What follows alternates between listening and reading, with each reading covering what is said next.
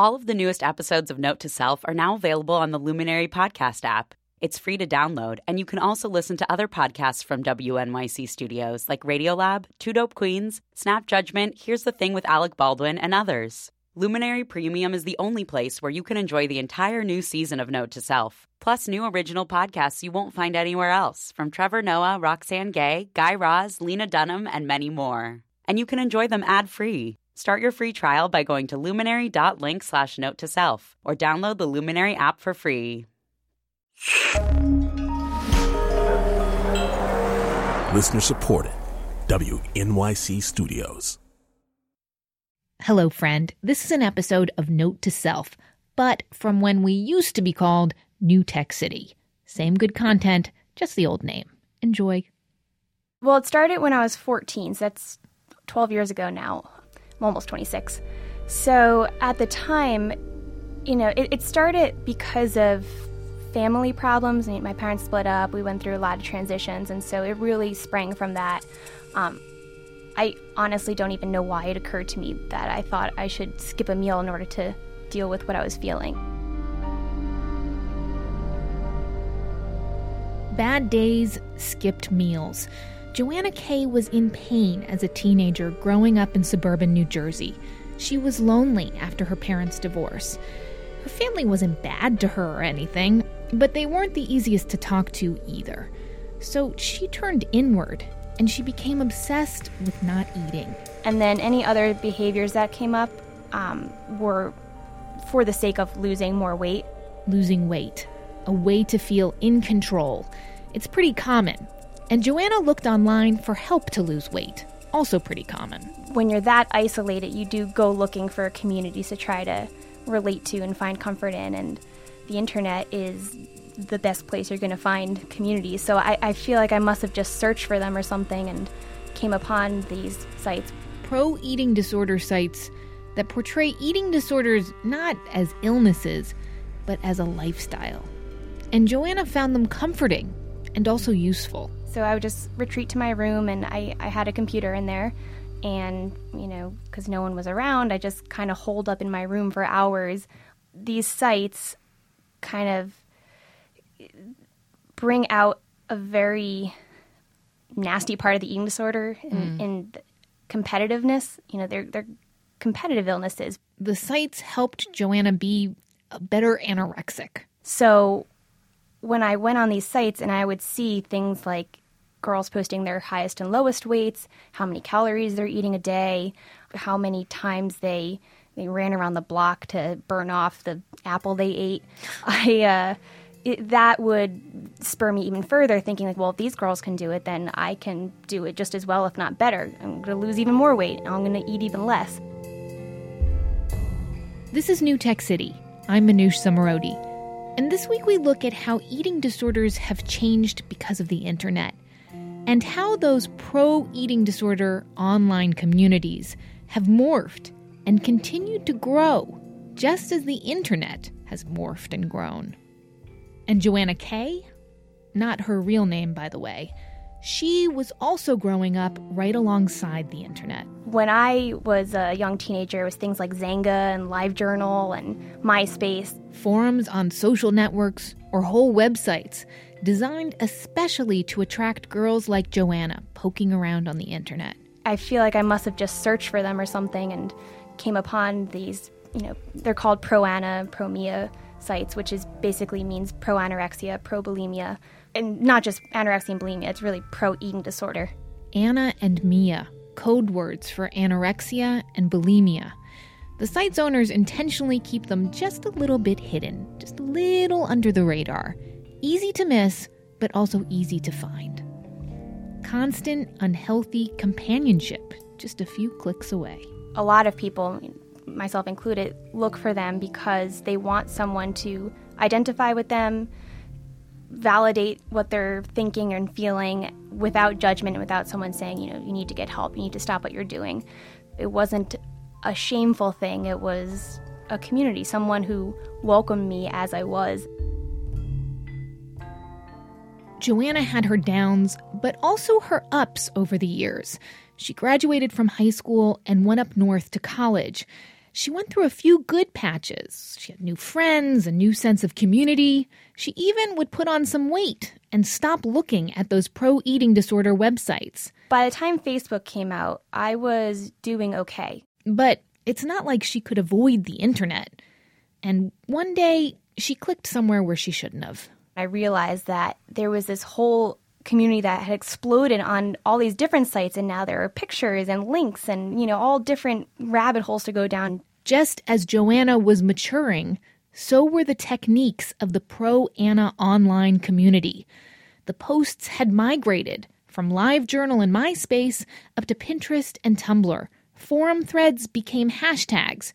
Journal entries became photo blogs. I knew that this was not good for me, but one of these sites would pop up or I'd find something and it was just too tempting. It just drew me right back in. So it would start maybe with seeing one image on Pinterest or something and kind of saying like, oh, who's this pinner? And just checking out her board and, okay, well, that's kind of disconcerting. So put it away for a while and then inevitably it would be on my mind. Things online were more sophisticated now. Joanna was more sophisticated too, though. She was old enough to be self-aware and to realize what these sites and the disease was doing to her, but she still couldn't resist.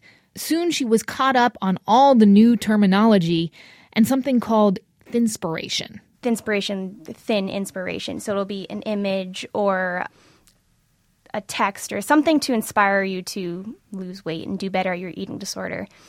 I have to say, I looked today. I went on Twitter and did the hashtag Thinspo. Mm-hmm.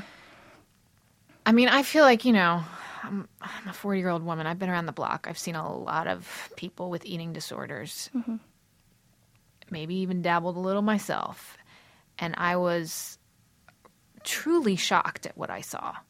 And I should describe it because I don't want people to go and, let me tell you, it was rib cages that had nothing in them. They were arms that were like the width of a garden hose. Yeah. It was very, very upsetting, actually. Yeah, it is. Thinspiration can go really far. They will go all the way to the truly emaciated person. And eating disorders are illnesses. To someone with an eating disorder, to me, that was a goal in a way. I know that sounds sick because this is an illness, but yeah, that was what I was looking for with Thinspiration. We'll come back to Joanna.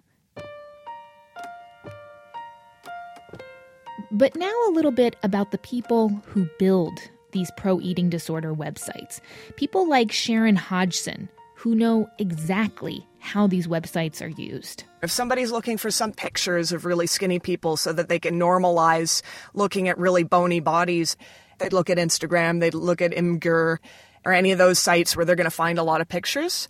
If they're looking for a discussion and actual interactions with people, they might pick something more like Facebook or Twitter. Sharon Hodgson was deep in the Pro-Ana community. She had her own eating disorder.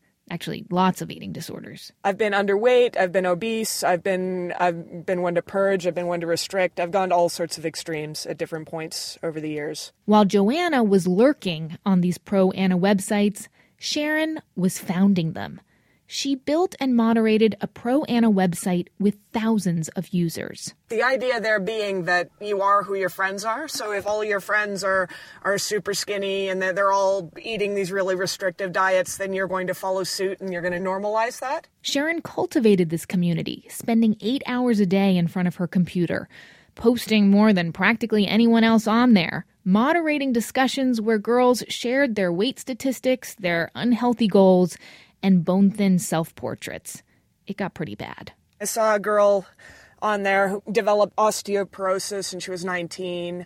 I saw other people who developed other serious health complications. I saw one girl commit suicide. At that point, it was just too extreme. You see things like this and you sort of think, wow, there's so much negative stuff going on here. What if this isn't the way to be? It took years, but eventually, in 2006, Sharon found motivation to change. She found that motivation in one particular person and one particular photo on a Pro-Ana website. There was a friend of mine who was in Australia, and she was posting pictures and talking about how fat she was and everything. And I was looking at her and looking at her stats, and she had the exact same stats as myself, and she was super skinny. She was something like, she was 5'9" and 120 pounds. And I was thinking, man, that's the same size I'm at, and she doesn't look fat.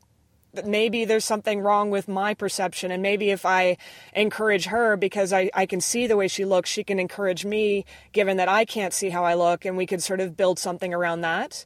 And so I took that concept and my friends on the site, because we were all really close, and there were some of us who were getting to be more recovery minded, and we just sort of said, why don't we build a new thing? And so we decided we'd bite our eating disorders back. And that's what Sharon called her new online community, We Bite Back, a website for recovery rather than self-destruction. Sharon went from pro-Anna organizer to subverter. There were thousands of people on the pro-Anna site that I was founding, so I figured if even several hundred got onto it when I set it up, then we'd be golden. But after the first few hundred, it was hard to grow. Most people Googling Anna or Mia don't want to recover. And so to get people to her new website, Sharon had to use her internet know-how and be a little sneaky. I was really specialized in search engine optimization, so I was able to just sort of target those keywords and get it in the top 10 really easily. And so I just set it up that way, and so people would find it when they searched for pro-Anna stuff, and then boom, they were there. Now Sharon lives in Montreal. She's a painter. She's recovered. We Bite Back has helped thousands of people find a way out of the pro-Anna trap. If you've been listening to this and you're thinking, geez, these pro-eating disorder websites should be banned, you're not the only one. A few months ago, lawmakers in Italy proposed a bill that would fine and even jail people who created pro-eating disorder websites. Here in the U.S., it's estimated 11 million Americans suffer from eating disorders. Anorexia has the highest mortality rate of any psychiatric illness. There was even this study of college students with no history of eating disorders, and it showed an increase in eating disordered behaviors after they just looked at a pro-eating disorder website. But coming up, why one researcher says banning these sites is exactly the wrong thing to do. And we'll tell you what happened to our friend Joanna. That whole time period was just so many emotions. Fear, anxiety, guilt, shame, relief. And mind you, when you are starving, you don't feel emotion. So I hadn't actually felt a whole lot in a while. We're back. I'm Manoush Zomorodi. This is New Tech City. And if you search for the word thinspiration on sites like Tumblr, Pinterest, or Instagram, a warning box pops up directing you to the National Eating Disorders Association. And several social media sites have guidelines that prohibit content that, quote, promotes or glorifies self-harm. They have banned users from tagging photos with certain words. But it's easy to get around any restrictions, as any pro-Anna person can tell you. Instead of tagging a photo with hashtag thinspo, they'll just replace the I with a 1, and it catches on quick. Dana Boyd is a researcher at Microsoft, and she's a fellow at Harvard's Berkman Center for the Internet and Society. She studies teenagers a lot, and she wrote a book called It's Complicated: The Social Lives of Networked Teens. But she's also published her own research on eating disorders. They're not looking for help with the eating disorder. They're looking for help with the other issues in their life. The eating disorder is a manifestation of issues that they're trying to deal with, and this is the one thing that they have control over. And that's why it's really difficult. It's not until they start to reflect on the fact that this might actually be unhealthy for them, then they start to look for help. And it's often difficult to find help that is right for them individually. Personal attention, a connection, is what many of these girls are craving. And so sure, the National Eating Disorder Association has an amazing site of information, but that's not somebody who will sit down and counsel you. Likewise, even if you look at hotlines, they're not necessarily the right person for you. Now, I'm on the board of an organization called Crisis Text Line, which is a texting service for young people to interact with counselors. And we find lots of young people are contacting us, grappling with different aspects of disordered eating. But usually they don't contact us because of the disordered eating. They contact us because of something else in their life, and we start to see that this is one manifestation of it. What do you think about websites that have banned these, or so-called pro-Anna or pro-Mia online organizations, or, Facebook that goes through and makes sure that anything that is tagged with these is they reach out to them? Is it the responsibility of the tech companies to monitor this, or is this a free speech issue? How do you sort of see it? From the history of this, the reason that terms like Anna exist are because websites started banning it. So if you look back into the 90s, what you found was that when on sites like AOL, people used to talk about anorexia or talk about bulimia, and whenever they referred to these terms, they were banned. They were banned from referring to these terms. The result of which is that a lot of young people started to do encoding. So they would sit there and talk about their friend Anna. They had met up with their friend Anna that day, and they had a great day with Anna. They had a bad day with Anna, and it was all of this encoded language. And sure enough, the kind of practice that we see as pro-Anna emerged out of this because it was a way of encoding things. And so indeed, what you find on these major sites is that there are certainly places where it's very clearly, really unhealthy, disordered eating imagery. But a lot of the Thinspiration culture is much messier than that. It's very hard to find the fine line between, inspirational fitness imagery and disordered eating imagery. It's hard to understand the difference between a celebrity and when the celebrity is being used to celebrate their latest movie, or when the celebrity is being used as an icon of, a particular control around body image. Actually trying to regulate them is really difficult. Instead of regulation, there's another strategy. Use the sites, watch them, patrol them even, because there's an opportunity here too. What we see online is that young people cry out for help. They make it very visible when they're struggling. They make it very clear that they're dealing with these different issues. And we usually try to block the thing that is visible rather than to use it as an opportunity to get at the underlying dynamics that are at play. So, one of the things I've often called out for is, what would it mean to really think about digital street outreach, right? We have all of these notions of street outreach in physical cities. The idea of people who are slightly older than a young person looking out for young people who are in trouble, making sure they have access to social services. This kind of connection. How do we do the same thing online? How do we create a community of people who are looking out for young people who are clearly in trouble and helping them individually rather than assuming we can do it algorithmically? That's Danah Boyd, author of It's Complicated. So Joanna, the young woman from the beginning of the show, in her 20s now, getting on with her life, never mentioning her eating disorder to anyone. She graduated college, met a nice boy, even got engaged. But all through it, she struggled with her illness and the internet. I went to a doctor. I'd gain a couple pounds, freak out, then lose them again. Just really getting a lot worse. After 12 years with the disease, Joanna started looking for ways to get rid of her anorexia. But looking for help was hard because, the temptation to relapse was always just one click away. I wanted this gone. I was trying as much as I could on my own by reading books and, going to recovery websites, which often led to more pro-eating disorder websites. She had never told anyone in real life, so there were no friends or family she could turn to. Not even her fiancé knew. So Joanna calls it luck that she found a way out. Surfing on the web one day, she stumbled upon a webinar being given by an eating disorder activist. I just remember her saying at one point that, when you want to recover, you don't need to be ready for recovery. All you need to have is the desire to not spend one more day or one more hour living like you are. And I just became a, waterfall of tears because I was like, I did not want to live one more day like I was. And so that's when I realized that this was not something I could turn around by myself. Joanna started spending more time on recovery sites, nutritionist blogs. But in the end, she decided she needed real-world help. And she registered for a 40-day inpatient program.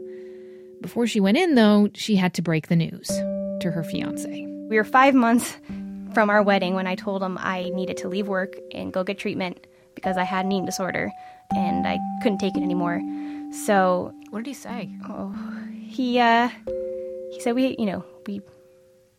talked about it briefly, and then he said he needed to sleep on it and he couldn't talk. So we, Wise man. Yeah, so we didn't talk about it. And then the next morning, we were apart. I was at home for Thanksgiving. He sent me this long email saying that, he didn't understand, but he would try to do anything he could to help me. And, we were going to work on this together.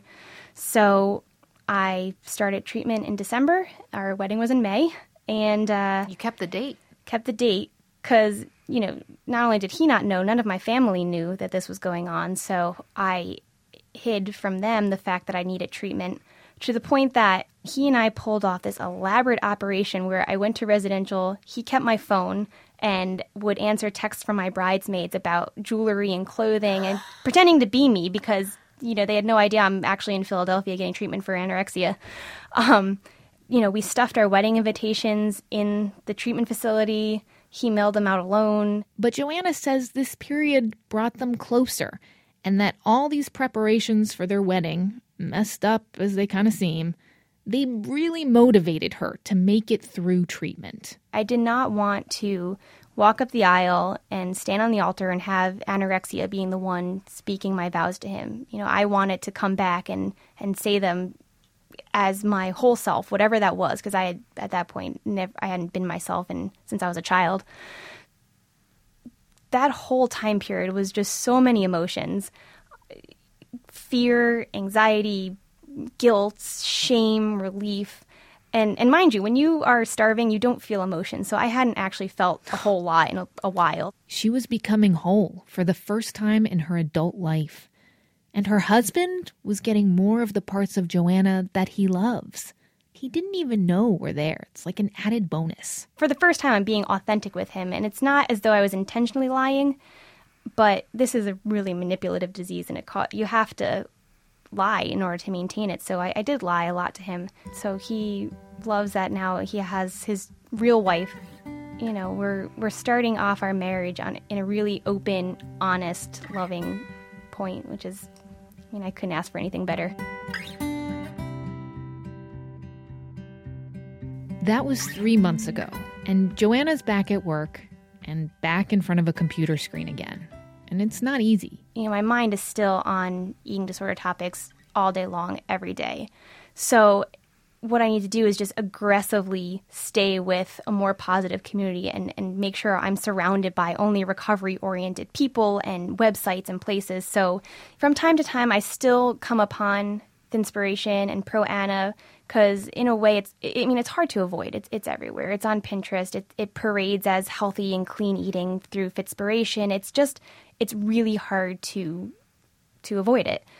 But I'm at the point where I do have to keep the tab open, and the tab being now of the recovery community and people I follow on Twitter who support me and know me now. That online support inspired Joanna to even start her own blog, middlegroundmusings.com. Posts about that place between being anorexic and being recovered. I lost my voice for 12 years to this illness, and this is really the first time that I'm actually getting to revive my voice and talk back to my eating disorder in a way. For now, it's anonymous. Just Joanna, like we're calling her here. Her family still doesn't know. I expect one day I will tell everyone, because I'm not ashamed of it. It's an illness. Lots of people suffer with these sorts of things. A big thank you to Dana Boyd, Sharon Hodgson of We Bite Back, and Joanna Kay, especially Joanna Kay. We've got some links to recovery websites on our blog, and if you need help, talk to someone in real life. You can always reach us also with your stories, your comments at newtechcity.org. And if you like this show, please take a second and subscribe so we can be together every week, exploring how technology is changing the way we live. I'm your host, Manoush Zomorodi. Thanks so much for listening.